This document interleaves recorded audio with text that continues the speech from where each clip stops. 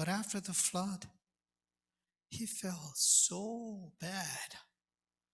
So he repented. He changed his mind. And he said a few times, never again, never again. He repeated this word, never again. I establish my covenant with you that never again shall all flesh be cut off by the waters of a flood, and never again shall there be a flood to destroy the earth.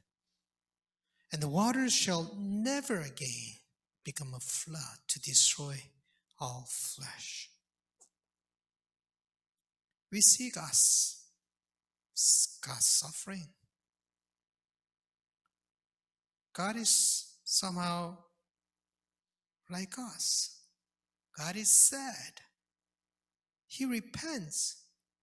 God regrets. That's how the Genesis writer described God. I think that's a wonderful description of God. God is not like a distant super being somewhere up there with no feeling. God is like our parents who blame themselves for the suffering of their children, even though they suffer because of their own faults. I think this describes God more accurately than the analytic description of God, such as immutability of God, omnipresent and omniscient of God. Trying to come up with an analytical definition of God's attribute through this kind of story is misreading the intention of the author. Genesis writer tried to describe how God felt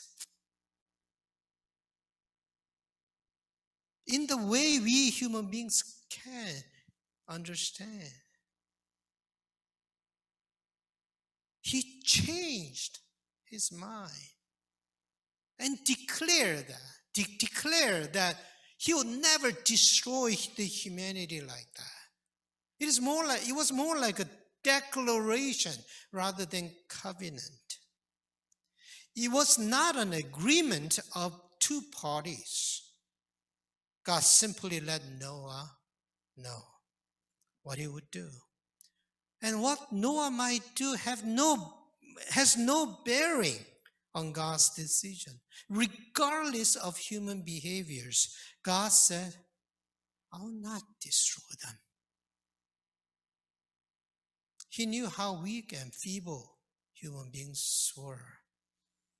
And they were so weak that they cannot keep their promises. We are too flimsy. Our heart may say that, I want to do it, but our flesh goes the other way.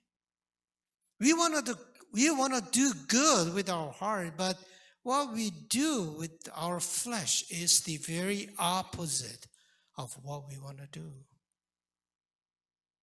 And St. Paul discovered about this nature of human beings within himself after meeting Christ. This is what he said. So then, with my mind, I'm a slave to the law of God, but with my flesh, I'm a slave to the law of sin. In other words, with my mind, I follow God's law, but with my flesh, I follow the law of sin.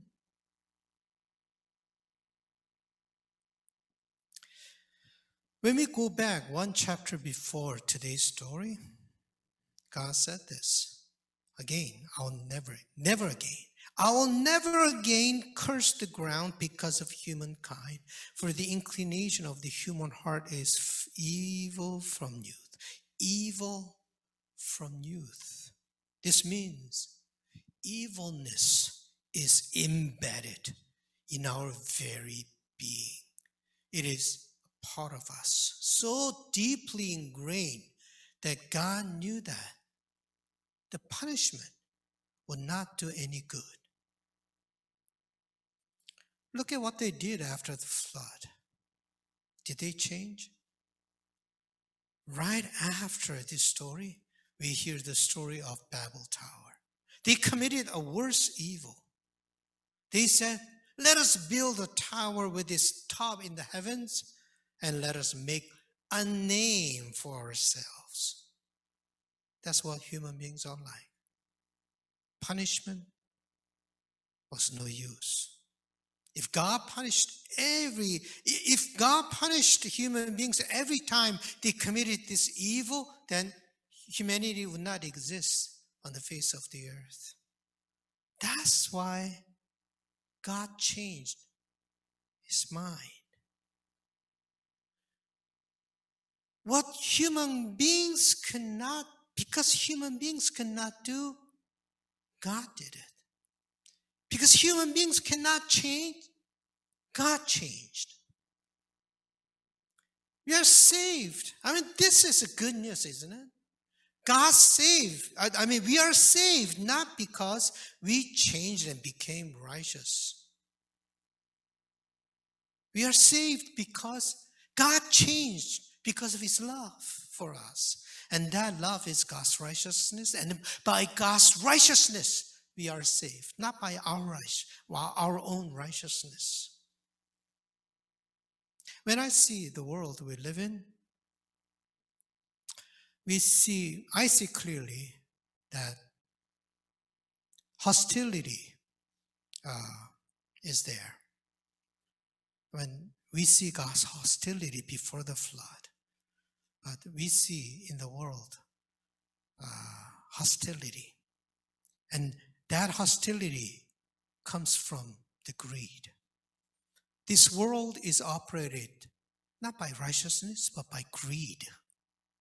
People who have power try to have more power, even exploiting the powerless.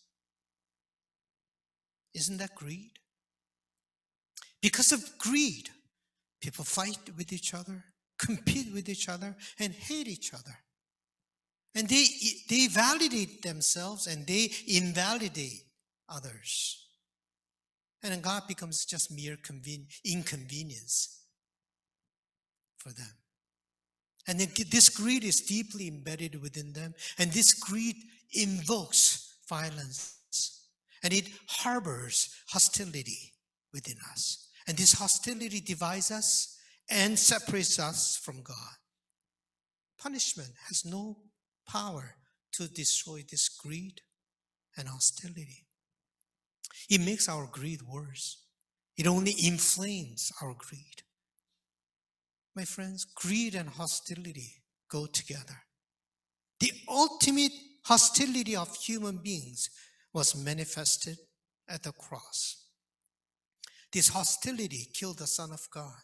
This hostility put a wedge between God and human beings. Jesus came to put an end to this hostility. This was God's will. And God's will was hidden in today's passage. And beginning from Noah, God chose to relate to human beings differently now, with a different attitude. Because hostility cannot destroy the hostility. In today's scripture it says, I have set my bow in the clouds. Yes, it's a rainbow. But also it is a bow of battle. We can imagine a deity with bow and arrow. But in today's story, it is a bow, but bow without arrow. We only see bow, not arrow. And also God hung up this bow in the clouds. What does that mean? That means there is no more battle, no more fight, only peace. God knows all our sins, all our shame, all our wickedness, but He will not go battle against us. He will do all he can to restore us, not through punishment, but through love. The bow is not anymore the symbol of battle, but of God's covenant of love. God initiated this peace process, not us. It was God who initiated it, and it was Jesus who accomplished it. When you look at Ephesians, so that he might create in himself the new humanity in place of the two, thus making peace, and might reconcile both groups to God in one body through the cross, thus putting to death that hostility through it. Put an end to that hostility. Very new image of God. The deity of this world, God of this world, gods of this world are the ones who control the world by their power and subject all under their feet. People tremble before gods and obey God, their gods out of fear. But God we see in Noah's story is God who desires us so much that he would even go against his nature and attribute and changes his mind to love us, because that's what we needed. My friends, since God changed his mind, we should also change our minds. Let us put down our own bow. I know it's scary, because hostility is our weapon to defend ourselves. As Veronica prayed, put a guard around ourselves. But we have to let it go. Because as long as we have that hostility, we cannot survive. As God hung up his bow in the clouds, we should also hang up our bow and initiate the peace, first within us and with others, and ultimately with God. That is what God wants. As long as we have hostility, we cannot survive. As long as we have hostility, a community cannot survive. A family cannot survive. As long as we have hostility, the world cannot survive. And we reflected on Henry Nouwen last year, New Year retreat. He emphasized the movement from hostility to hospitality. He gives us this image. When we say, you can be my guest if you believe what I believe, think the way I think, and behave as I do, we offer love under condition or for a price. We cannot call that true love. Jesus taught us to love our enemies. That means even towards our enemies, don't take a hostile attitude. When God hung up his bow in the clouds, when he's changed his mind, he determined to suffer our weaknesses and even our evilness. Instead of judging and condemning people who do wrongs, we should be willing to suffer their shortcomings. And that's hard. But as Christians, we ought to do it. Let us not cultivate hostility within us. It kills us and also kills others. Let us put down our bow and cultivate love. Starting from Ash Wednesday, which just passed, we have entered into Lent. Lent is a season where we meditate on the suffering of Jesus Christ. Let us meditate on Jesus' cross, what that means. He put down the bow and picked up the cross. He let the hostility crucified on the cross. Now that is a symbol, not of curse, but of the covenant of love.